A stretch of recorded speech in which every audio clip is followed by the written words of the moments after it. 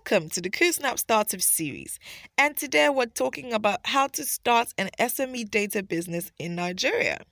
KuSnap is an e-commerce platform where as an entrepreneur you can sell your products and services to people all across Nigeria.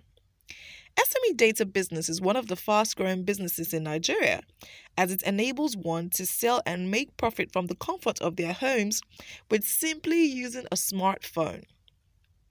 It simply requires you to buy data in bulk and then sell to individuals at cheaper than usual rates, while also making some profit.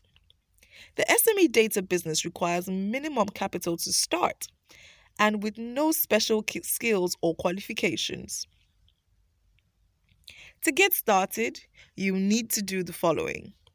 First of all, number one, register your brand and your business. This kind of business requires a lot of marketing, hence, making it important to have your business properly branded. Number two, get your data suppliers. You can register with data wholesalers or directly with network service providing companies as a data merchant. Number three, have a smartphone and learn the trade. Number four, be on social media platforms for better visibility and publicity. Number five, develop and implement virtual and non-virtual marketing strategies.